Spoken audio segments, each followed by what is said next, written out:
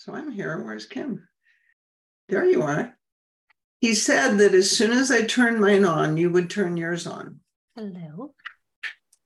But this is confusing. You have to be on the other side. So I can't hear you. There you go. Can you hear me? Yes? No? Can you hear me? I can hear you. Can't hear you. And I have a different system. See, this is what happens when you don't have a Kevin. You don't have a Kevin. Just make sure your sound. I'm going to turn this up here. Okay, say something.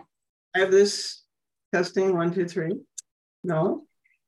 Okay, let me change my mic really quick because maybe that's it. Stand by for 1 second. Of course, this happens on our 50th podcast. No, It's 50. Next is 50. Okay, hang on. The next one's 50. This is 49. You can't hear you. But on my end, it looks like your sound is coming through. Yeah. Bloody nose. Oh, it's my arm. Oh, okay. Can somebody in the chat confirm that you can hear Carol? Hello. Somebody out there? Still can't hear you. Darn it. Okay, 1 second. I left my headphones. Which headphones? Do you want mine? Okay. No, they're. Is that better? Good. Still can't hear you. Andrea can hear Oh, and both of people us. can hear both of us. Well, that's good. Can you hear me? It doesn't work if I can't hear. No. There. Yep. Both being heard. Both. Okay.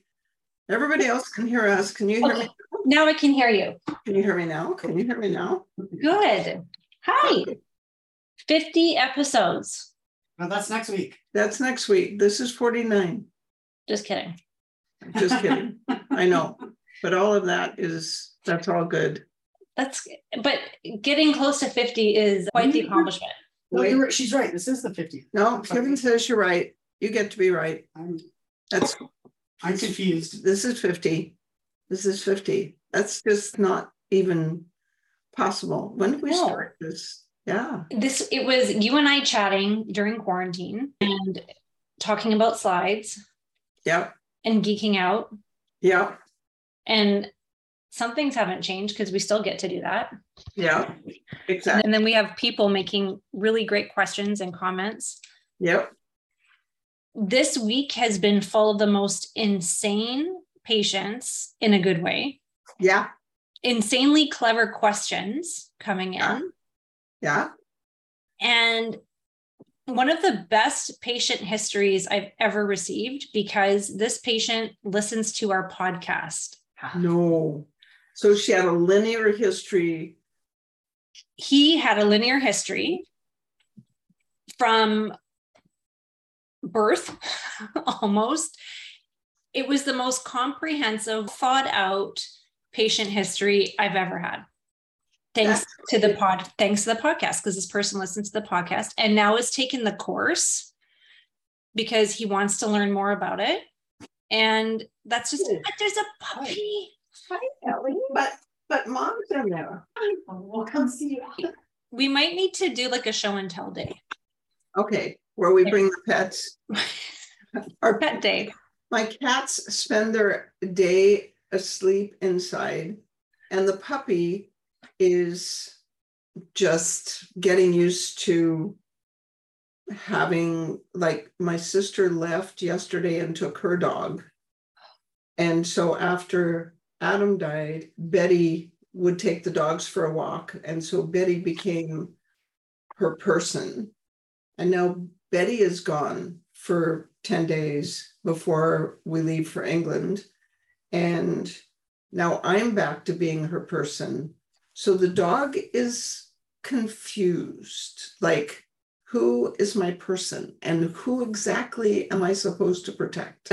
You have inspired me because I'm finding a residential live-in dog training place that she gets to go to for a month. And because she's really, I thought she was almost 2 and she's just a year.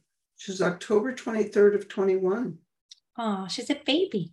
She's just a baby. She just happens to be a 75-pound baby. Yes. You met my baby. And she's a lot of work and she's high drama.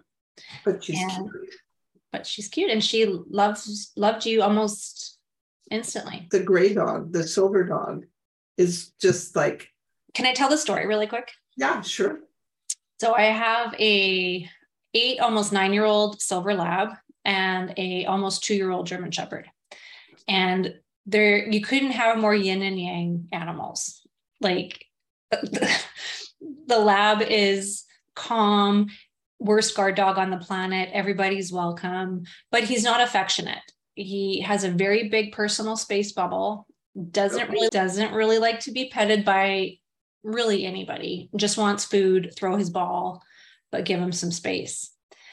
And then the Shepherd doesn't like anybody, true to being a German Shepherd. She loves her core people. Everybody else that comes in the house, she just looks at, who are you? What are your intentions? Yes. So you walk in and all the excitement, all the energy, the Shepherd settles down after maybe a minute. And so, yeah, you're here, you're fine.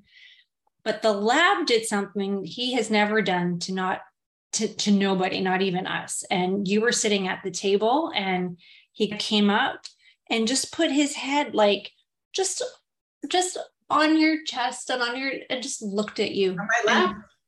And just wanted you to touch him. And he's never done that.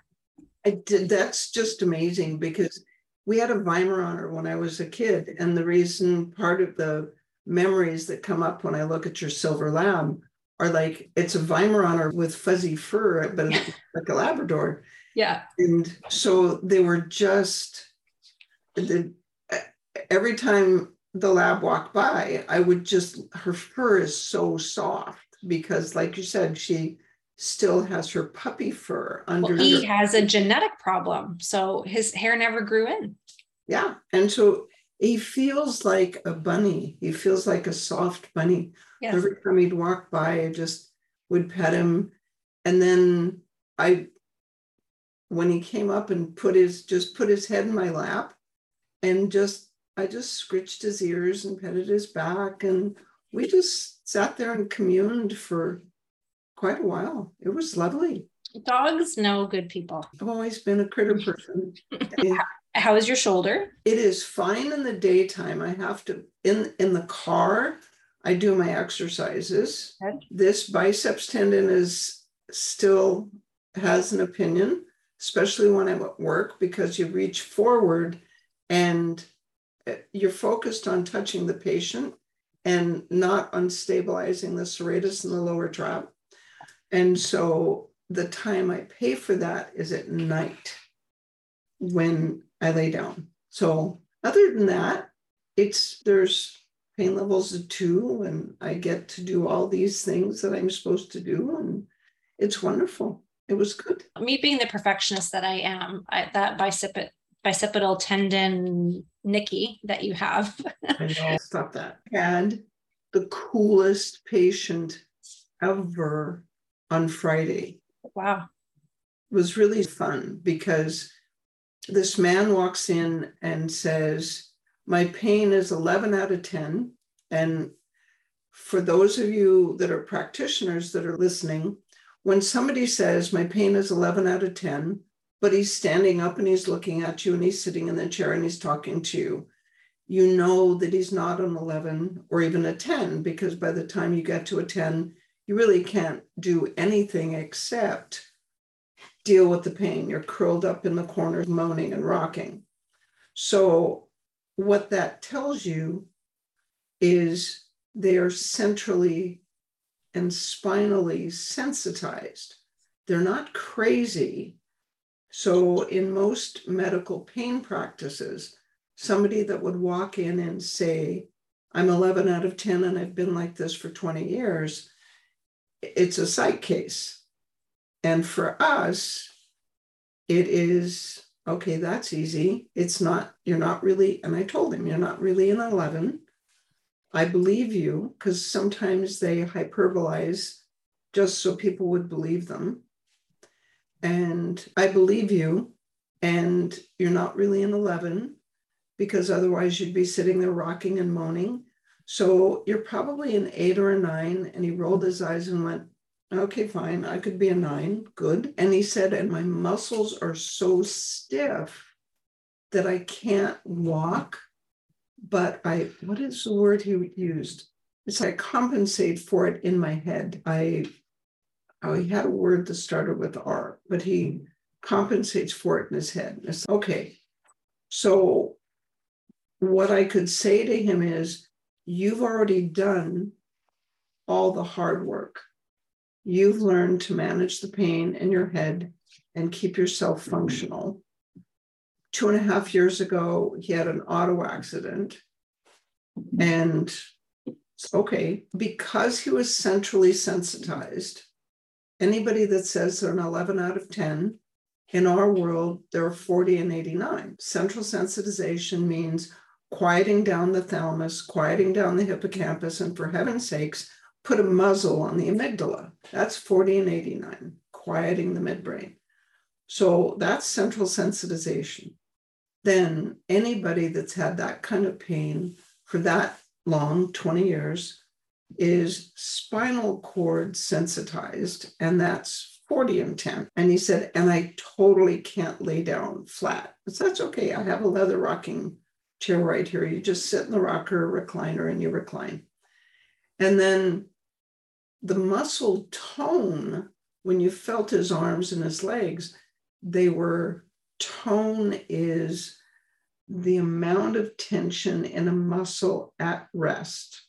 So even bodybuilders who have quite good bulk, when you squeeze their arm at rest, there's some give to it. That's not tone. Increased tone is the muscle is tight even when it's not contracted. In our world, that's easy. That's 81 and 10. All right. And then he's been in pain for 20 years. So you know that his vagus nerve is inhibited and concussion would be a good thing to run. So I had 3 machines, 3 neck to feet, quiet down the midbrain, 40 and 89, quiet down the spinal cord, 40 and 10, increase secretions in the spinal cord. And I know those two are opposite and it's not my fault. It just works. And then from his neck, that's all neck to feet, those 3. And then I ran concussion and vagus from his neck to his chest. And at the end of 30 minutes, he was down to what he said was a 7. And I said, yes, but how are your legs? I can't feel them. Oh, that's good. That's better than pain. We'll fix that later. So at the end of 60 minutes, he said, my pain's a 2.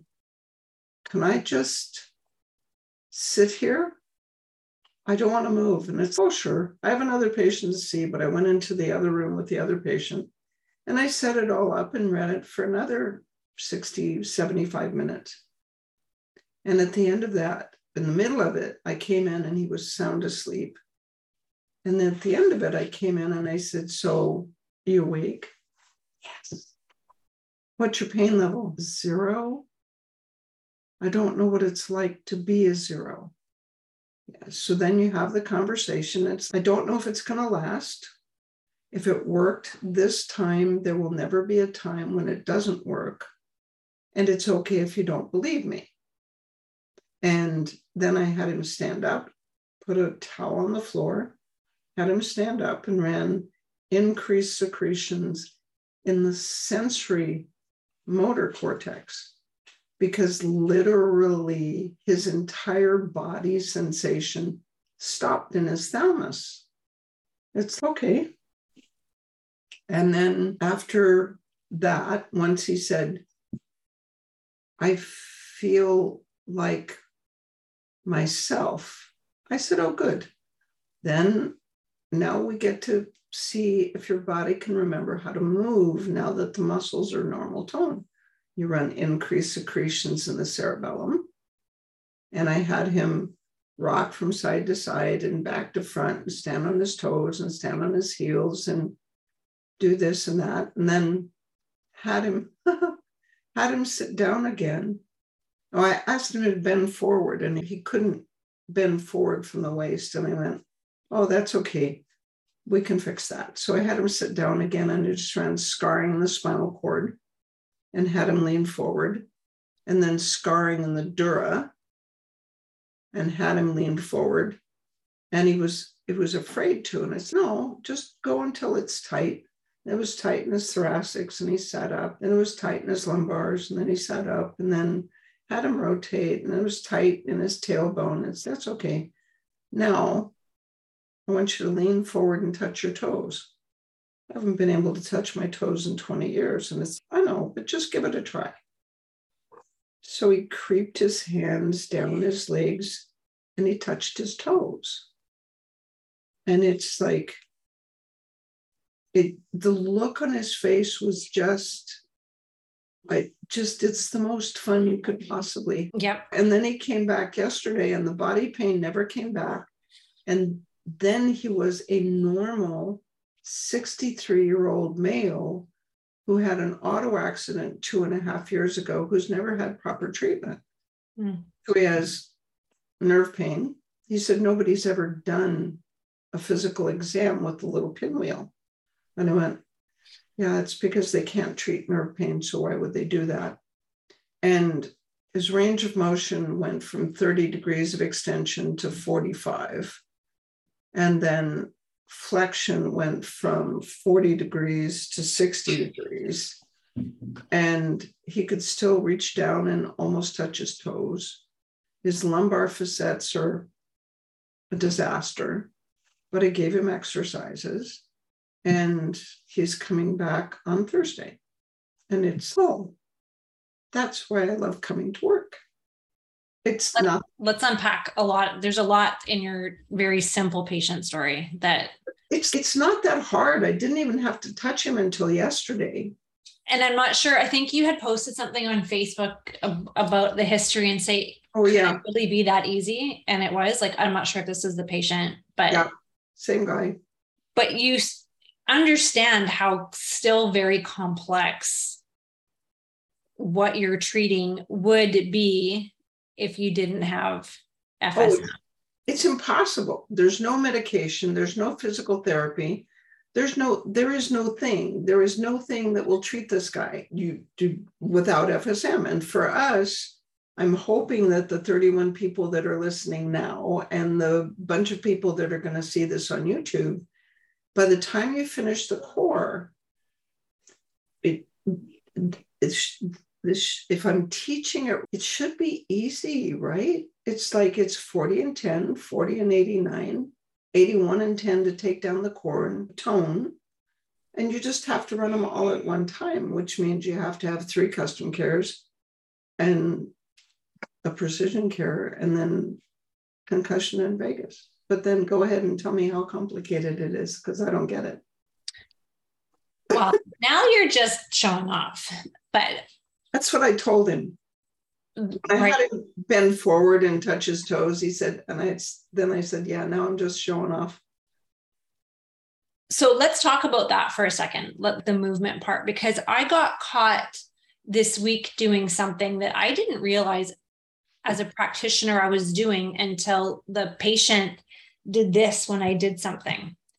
And it was an old motor vehicle accident that I have been seeing for months, got him quite a bit better instantly, but it's like losing those last 5 pounds, right? Like you get somebody who is a high functioning 6 or 7, but is now unable to work, like works from home because of pain, all these things. So you get the pain down to a functional 2 or 3, but there's a lot more work that has to be done. We have to get the body moving. We have to get those results to stick. Instead of 3 days, we want to see a week. There's all these more work that has to be done.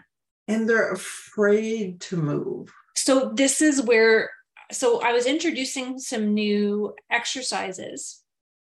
And I got halfway into a mobility stretch or a flow type of movement, because I don't use the word stretch that much anymore, but there's a dynamic lengthening exercise that I was showing.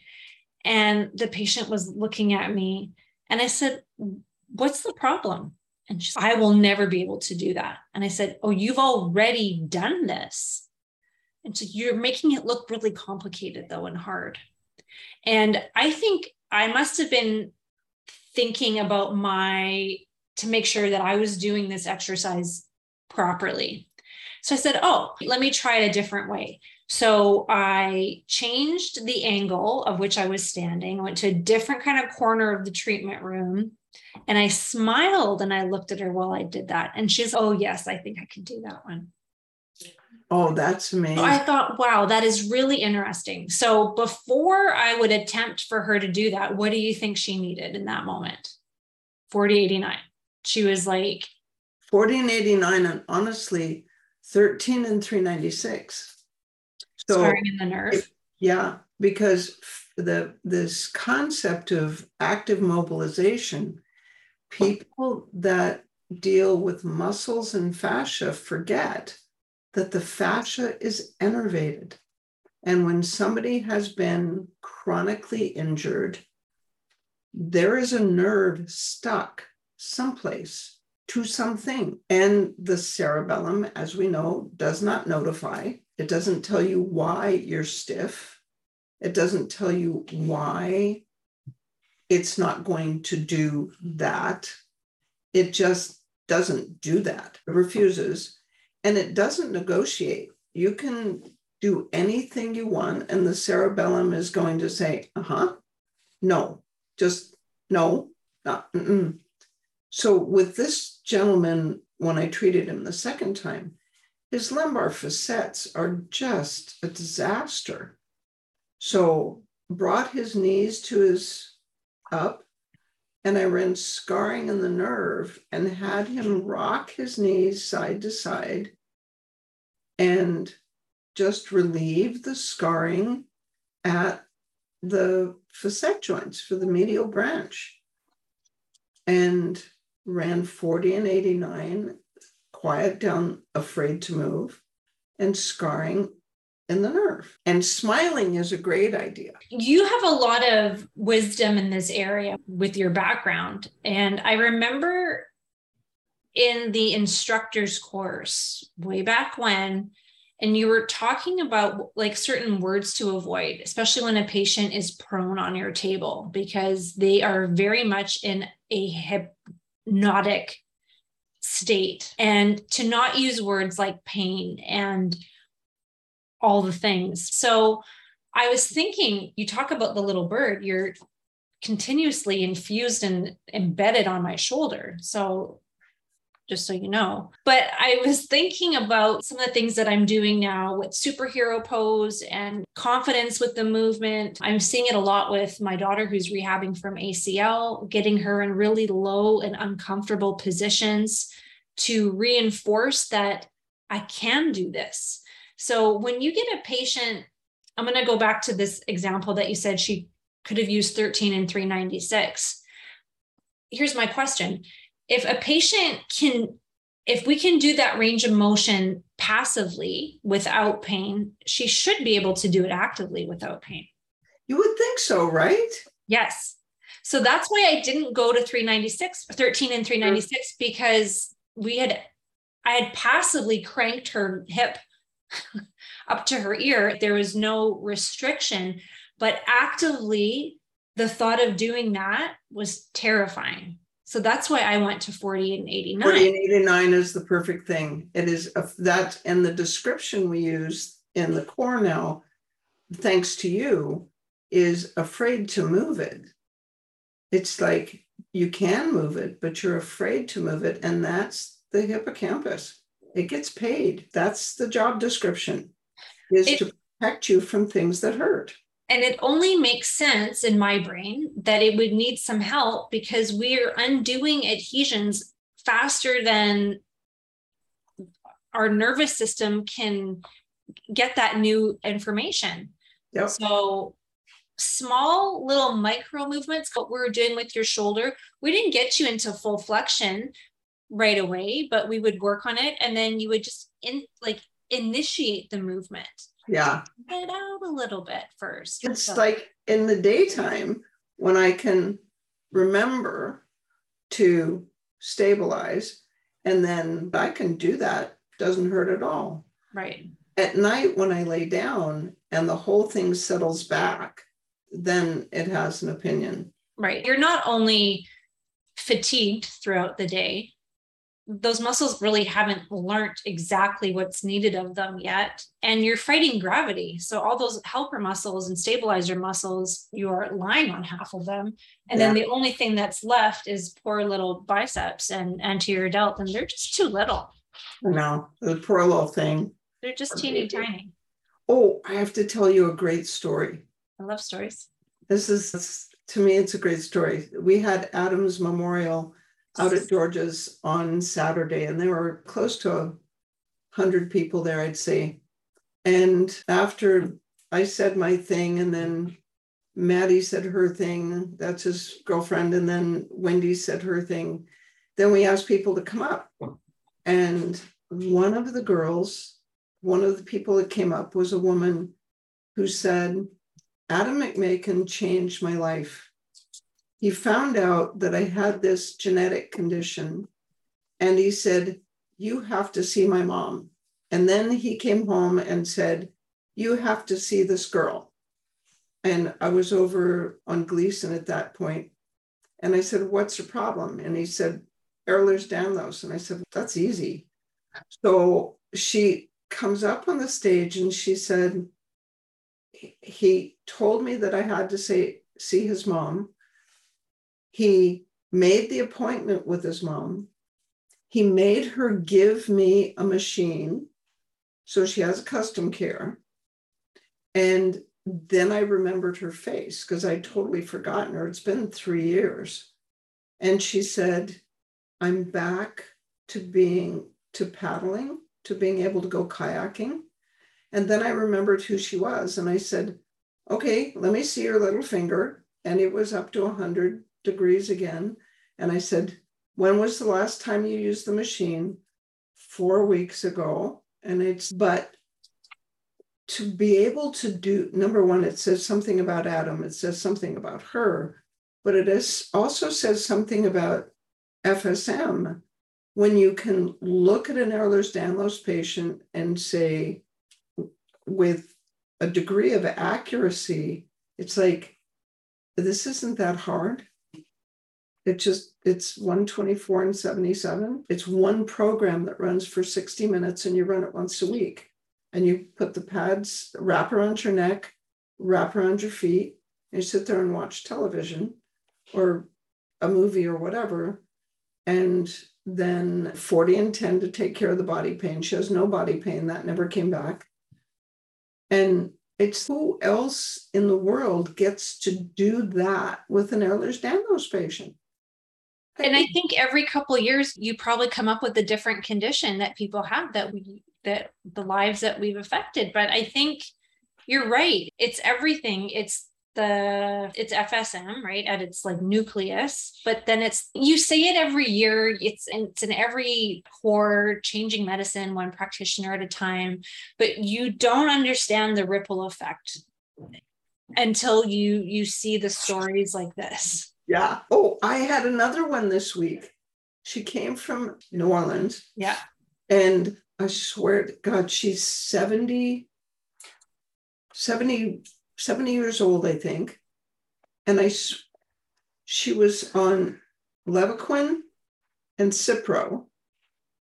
She's never dislocated a joint. Her little finger stops at 70.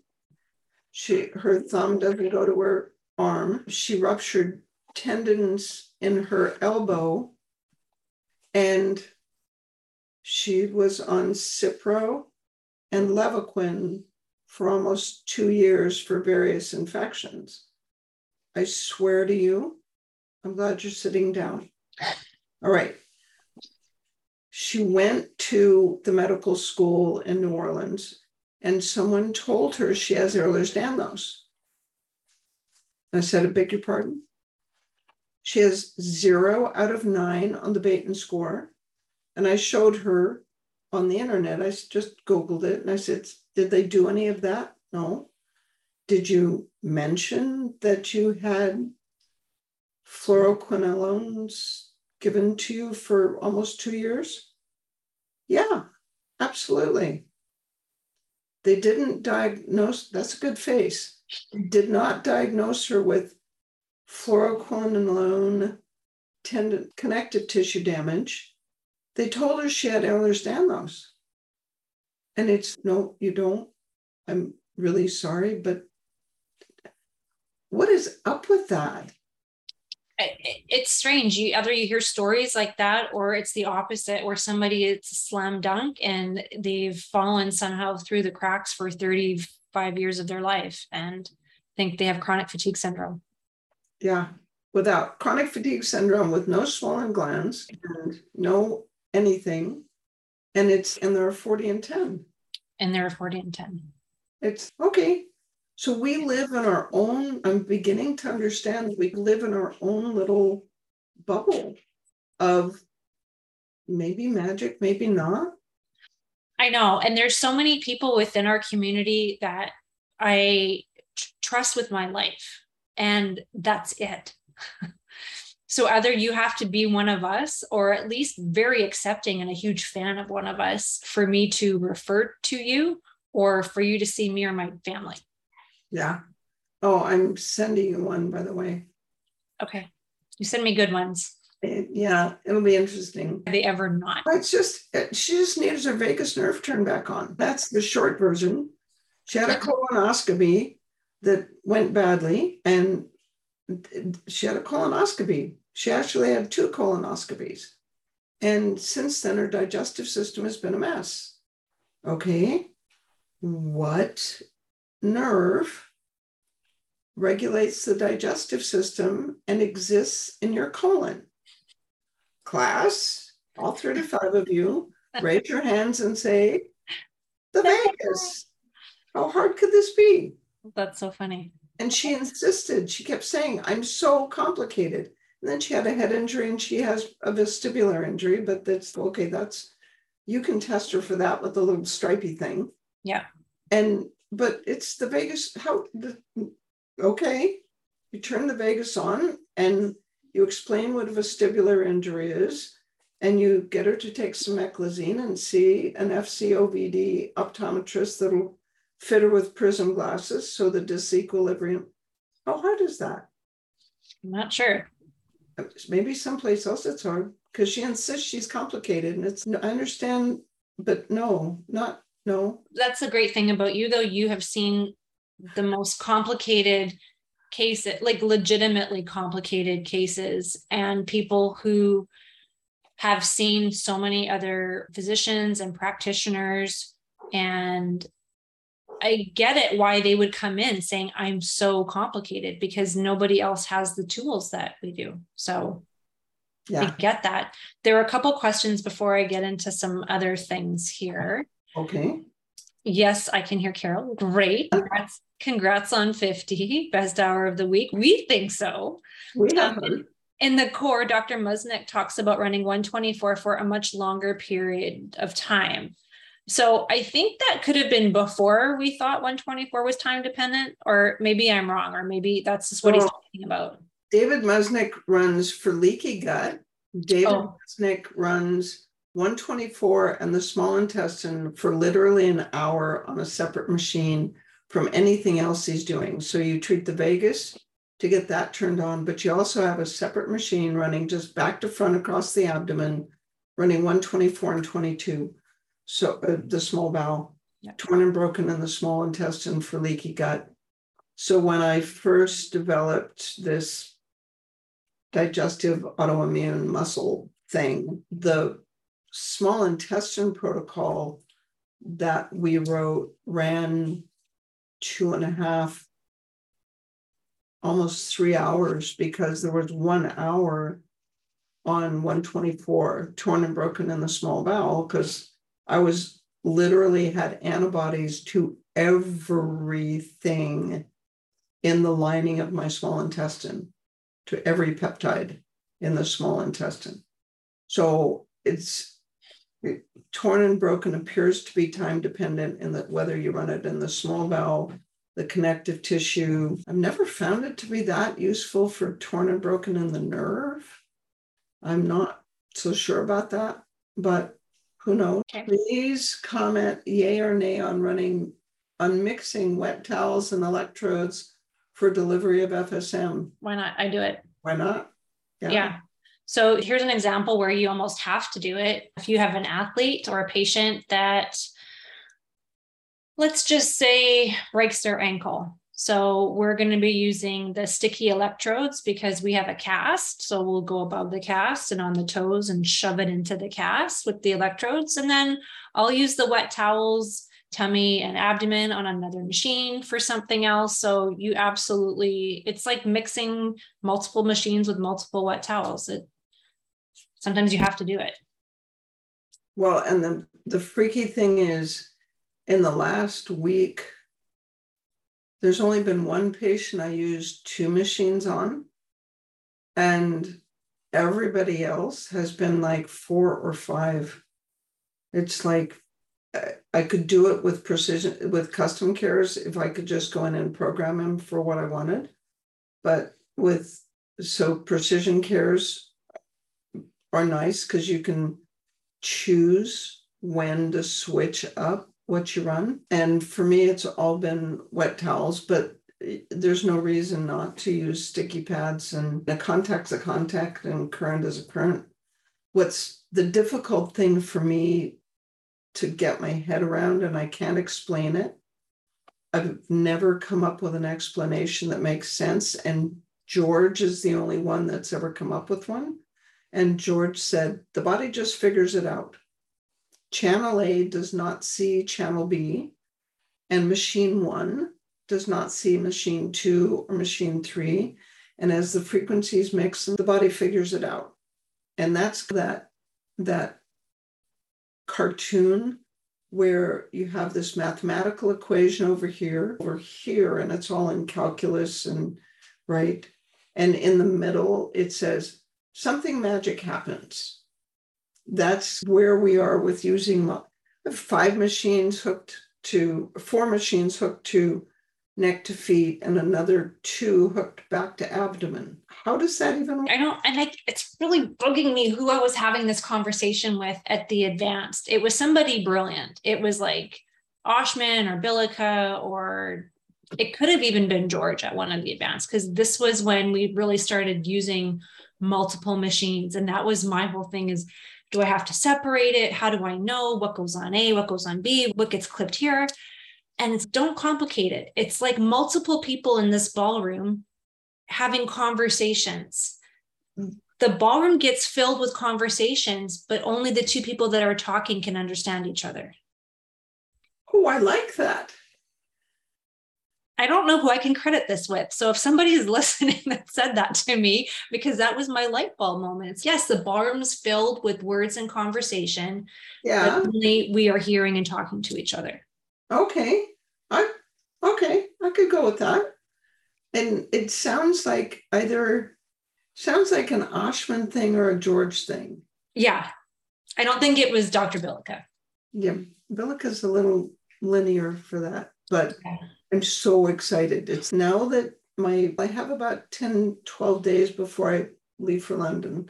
So between now and the time I leave, which will make Kevin very much more relaxed, I have to get the schedule set for the advanced and the symposium and send out the notices to the speakers. But we have Rob DiMartino, Roger Bilica, Neil Nathan, Juliana Mortensen, I think Jim Oshman. I want to have Jerry Pollack back just because I love him. It's like and the last time he came, he said, I don't have anything new to say. And I said, yes, but there's going to be new people that have only heard it for the first time. And the people that heard it for the first 2 times only remember 10% of what you said anyway. So even if you say exactly the same thing, 90% of it's going to be new. So I'm hoping Jerry Pollack comes, Bilica, Nathan, you, Musnick. At some point, we're not going to be able to do the advanced and symposium in 4 days. Everybody knows that. Cynthia says, tell Dr. Pollack to come. I'll tell him you said that. Yeah. Leaf had a comment. Could it not be that the various machines are not in phase with one another? Okay. The conversation thing is probably easier, but in phase, see, Leaf physicists understand what that means, which is why they're physicists. Yeah. And it phase means, if you took the conversation analogy, in phase means that these two people over here started talking about 2 minutes before the two people over here started talking. And they're having different conversations, but they're not saying the same thing at the same time. And they didn't start talking at the same time. And then, so maybe, I don't know. That's okay. I like that. Okay, Cynthia's got a question here too, or a comment. Saw a patient post pin removal from a complete fracture of the L4th and 5th carpal. Pitting edema went from positive to 0 with increased range of motion. Patient reported the swelling came back even worse about 4 hours later. Please comment. Yeah, it's just scarring in the lymphatics. So I think, I mean, that I say it like it's a given. It's, you guys know that I just make this stuff up and I don't actually know what it was until we try what I think it is. And then if we try what I think it is and it works, then I was right. And if it doesn't work, then you have to rethink it. But my guess is that when you treated the edema, you treated the inflammation in the bone and the lymphatics. When you have fractures and pins, the pins you're going to be treating metallic toxin in the periosteum and probably the lymphatics and reducing the inflammation. I don't know what you ran, but you have a contact around the neck and a contact, I'm assuming it's the carpals, and contact down on the fingers. And you're polarized unless you remembered to run scarring in the lymphatics. When the fluid comes back in, so when the blood vessels dilate again and the fluid comes back, if you haven't dealt with the scar tissue in the lymphatics up to and through the lymphatic duct, right? Carpals, arm, it doesn't say, oh, it's left. So the left is the main one. And it drains the left side of the body. The left lymphatic duct drains the left side of the body and both legs. So it's a very busy place. So you have to treat, I would think, not just inflammation and congestion and vitality in the lymphatics. It would be scarring in the lymphatics and do manual lymph drainage all the way up and down into the chest. And I wouldn't actually be surprised that the swelling came back worse. So it's twice a week for 4 to 6 weeks. And then when the patient calls you and is freaking, or text, usually these days they text you, they're freaking out because it's worse 4 hours later. It's like the immediate response is, oh, that makes sense. It tells us what to do next time. It's not a bad thing, it's information. So it makes you think. FSM is for people that like to think and problem solve. So this is it's called a thought experiment in physics. So you don't actually do the physical experiment, you do it in your head first. It's okay, why would the swelling come back? Maybe I didn't treat metallic toxin in the lymphatics. Maybe I didn't treat scarring in the lymphatics. And this is a two machine project. One is locally on the fingers, and one is from the neck to the fingers to treat the lymphatic ducts so that you can get the fluid out. Now that fluid drainage, lymphatic drainage is a problem, so then what you tell the patient is, oh, good. Now I know what to do next time. Come on, I'll see you Thursday.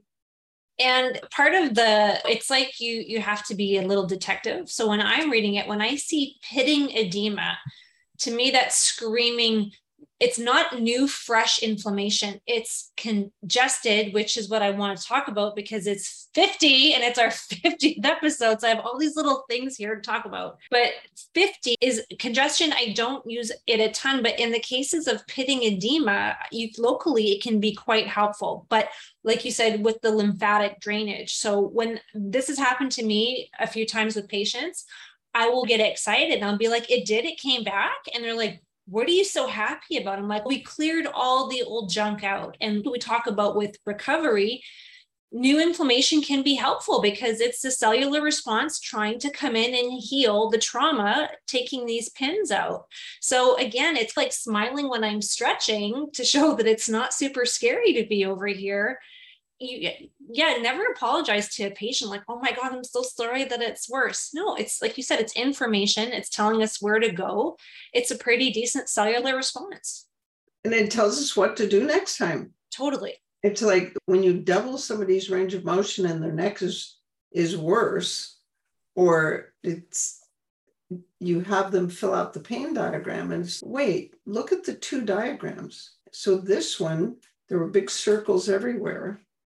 And now it's here. There's this little circle here and there's a little circle there. And it's still a 6, but it's in those two places.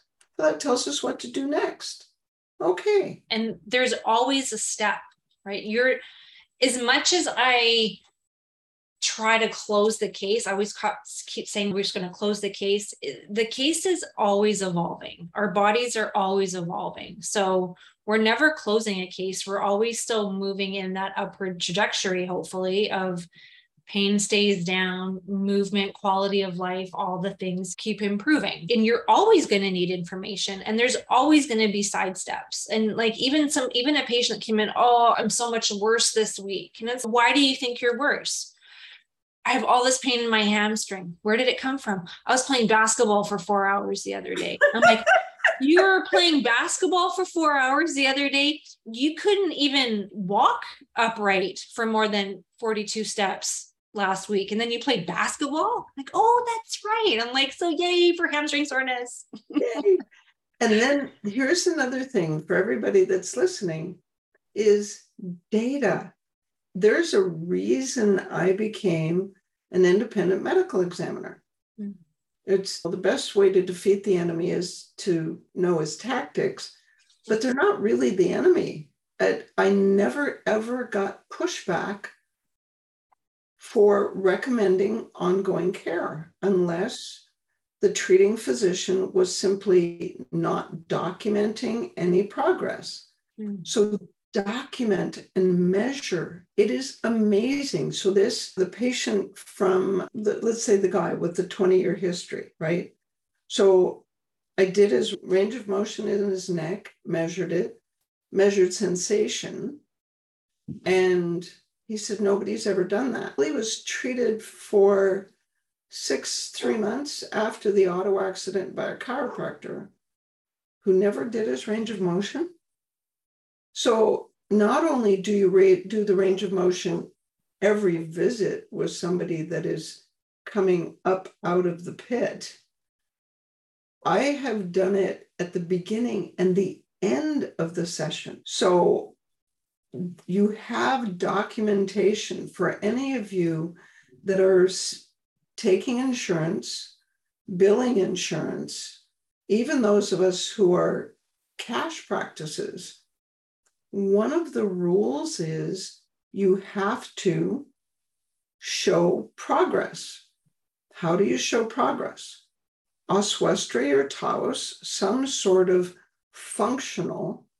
So my pain's a 6, but I'm playing basketball for 4 hours. I'm able to do this. I'm able to do that. So my function is improved. And okay, my pain level is still a 4 of a 5, but my function is gone from 40% to 70% with the same pain level. You have data. Sensory exam, C2 nerve root. And this patient says, my jaw hurts. So the patient says, it hurts right back here. So I use the little pinwheel And she said, oh, that's numb. That's the C2 nerve root. Excuse me? Yeah, that's the C2 nerve root. Let's do the back of your head. Oh, that's icky. There you go.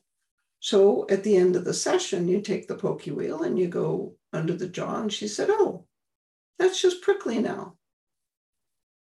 So don't be afraid of doing a physical exam. When I was in chiropractic college, it was terrifying because it took so long. And I can see his face, so I can't remember his name, but he could do a complete neurologic and physical exam in 12 minutes. It was intimidating. It's like, how did you do that? Wow.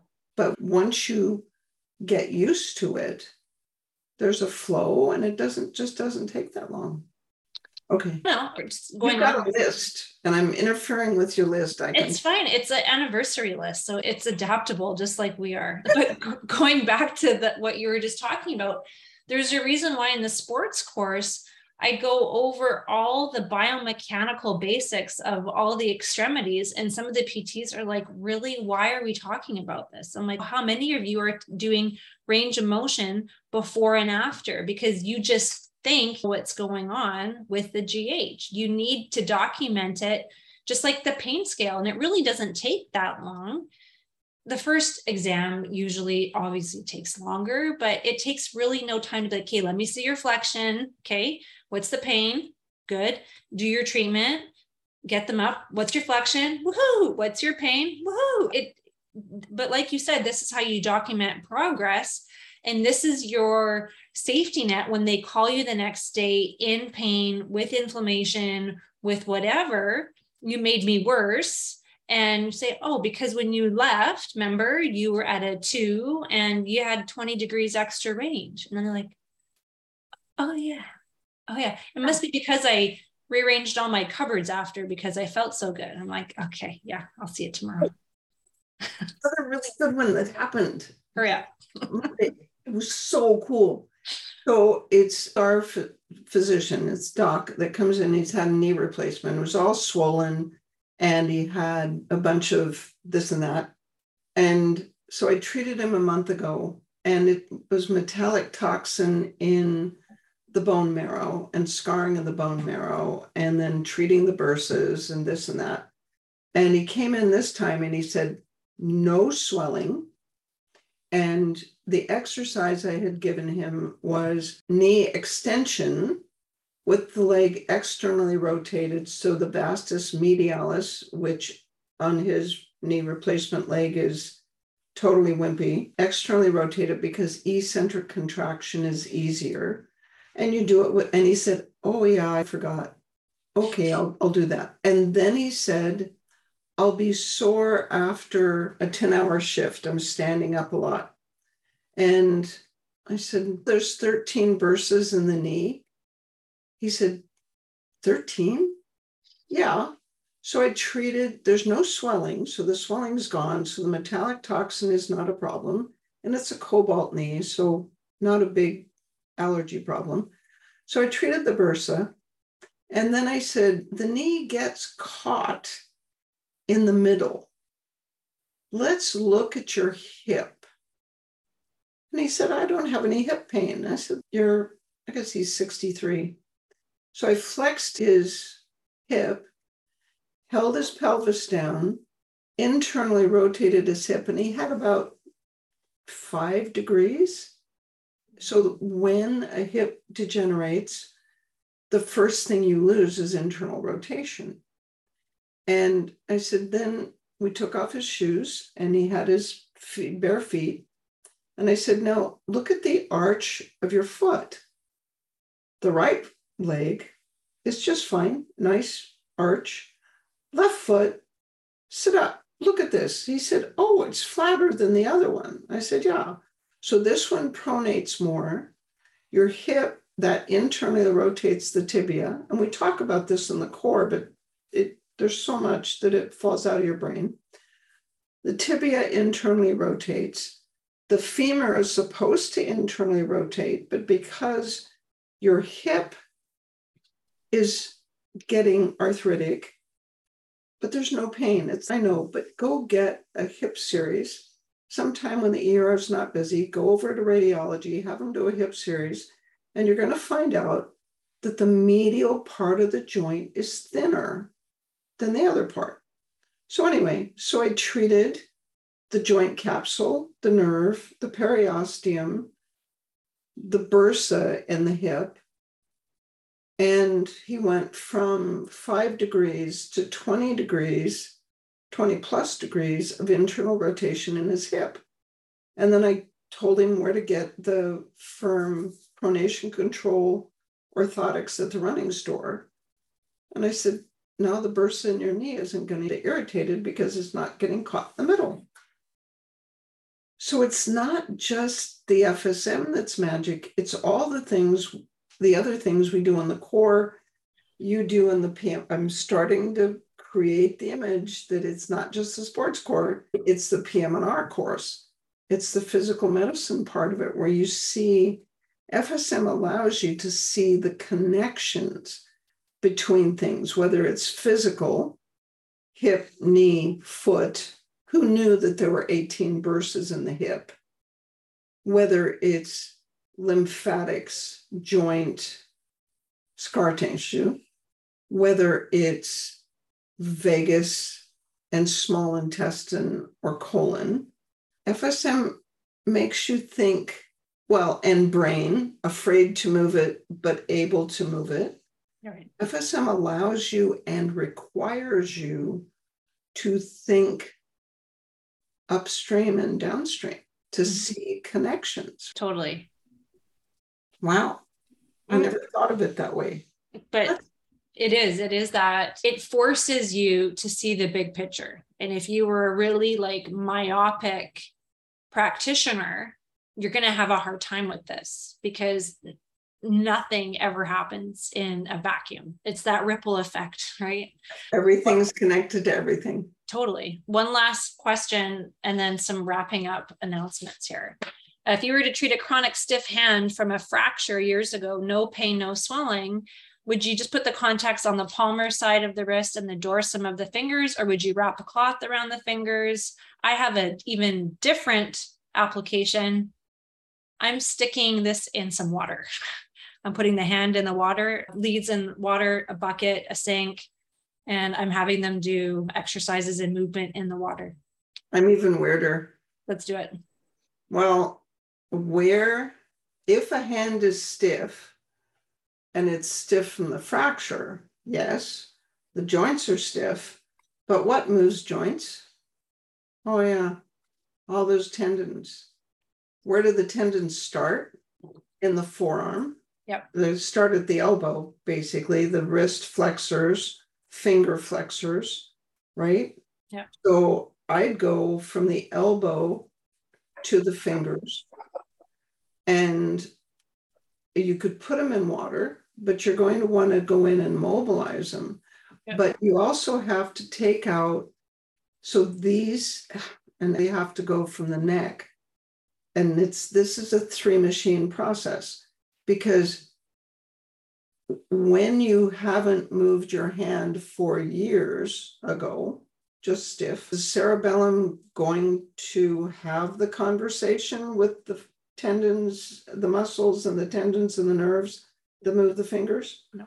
So you have one that goes from here to there, treating scarring in the nerve, because if you look, open netter, if you look at the joints and the tendons and the blood supply, there are nerves that run all the way down the fingers.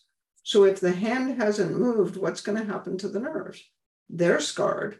So you have one machine there's no pain, but the nerves are adhered. So you have one machine running on scarring in the nerve, right? Another machine running on scarring in the joint capsule, right? And another machine running on probably fibrosis they start out round in the forearm, but when they get to the fingers, they're a combination of round and flat. And then you get the cerebellum to drive the bus. And so what is that? 4 machines? Yeah. Nerves, joint capsule, adhesions in the tendons, and increased secretions in the cerebellum. And then at some place in there, eventually you're going to have to do quiet down the midbrain, who says, I can't move my hand. What are you talking about? Let me jump on that part. So I did a webinar on this a couple of years ago. So Andrea, if you want to email me, I can send you the video link of, you put the contacts on the neck, and then I do it with sports wraps around the fingers, but you could do a cloth and then a tennis ball. And then you can open and close the hand around the tennis ball, moving the wrist. You can even increase it to catching a ball, but that all helps increase the afraid to move it with flexion and extension in the hand. So tennis balls with current running is. I go with a racket ball because it's softer and smaller. So you if can the do that, yeah. If you want something soft and small, or even, what's that putty stuff? Silly putty or clay? There's a word for it. It's a PT thing. But like a racquetball size, that's this therapy putty. Thank you, Andrea. Yeah, like what Kim said. Yeah, anything is good that you can increase all the things. So the difference, Andrea, and for everybody that's listening, the difference is when you say the hand is stiff from a fracture, in the outside world, it's just the hand.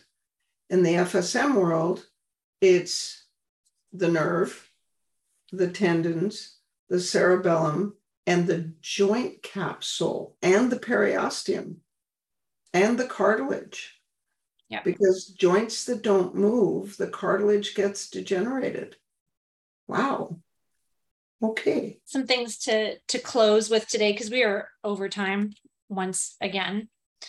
So because it was our 50th, I had to look up some fun facts about the number 50. And of course, so 50 is symbolic for, and this makes a lot of sense, the completion of things, and also paradoxically, new beginnings.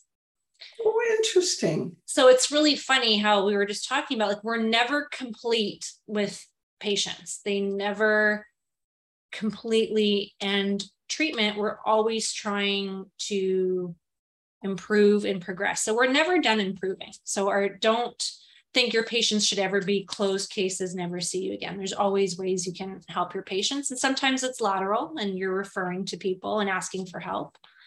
But I thought that was very interesting. Cool. So the new beginning, I have a quick announcement, is because this podcasting thing has been so much fun. And when I was forced to not be with you and not have a Kevin, I had to go out on my own, and it was super scary, but I actually really loved it. And the feedback was pretty fun. So I started recording some extra little podcasts with some strength coaches, so very sporty. So I'm going to be releasing those slowly, one at a time. And the podcast channel is called FSM Sports Game Changers, because the tagline for FSM Sports was always changing the game. So it's going to be called FSM Sports Game Changers. So I will send some announcements once they're all finished editing and ready to go into the universe. And I don't have a Kevin to help me, but Kevin might help me. And then you're gone, not next week, but the week after. I'm gone for a month, and just because of the time zone changes, we're in London, Ireland, and then Kevin comes home and I go on to Germany on the 27th of September, and I get back here on the Tuesday, and my brain usually arrives 2 or 3 days later, but I'll be here for the the 28th. For the podcast on the first week. We have one next week. We have one next week, and then I'll be back for the podcast on the 5th of October. So I have some fun people planned, but I will tell you on September 14th, you're not going to want to miss it, because I have Dr. Dave Burke and Dr. Ben Catholi both coming at the same time. Together? Oh my God. So we're going to totally geek out, the three of us, without you. So much fun. And then I have to figure out a way to listen to it. Of course. So cool. Yeah. So that will be on September 14th, but September 7th, 21st, and 28th, there will also be some live guests once again. And by the way, Catholi and Burke are both going to be at the Chicago 2-day practicum, probably, and they're both going to be in person in Phoenix. So the advance this year is just going to be awesome. Like almost too much awesomeness in one whole week. It's exactly. So scary. Exactly. Happy 50th podcast episode. Happy 50th. This was fun. It's always fun. 50 more. 50 more at least. Are you kidding? Well, it's gone by so fast. I know. What's up with that? Well, 2 more weeks, a year of podcasts. 2 more weeks and it's a year that we've been doing podcasts. See, I know I've got little anniversaries popping up left, right, center. Yeah, exactly. Thank you, Julian. There you go. Okay. So much fun. Okay. Have a great rest of your weekend. We will see you 1 week from today. See you next Wednesday.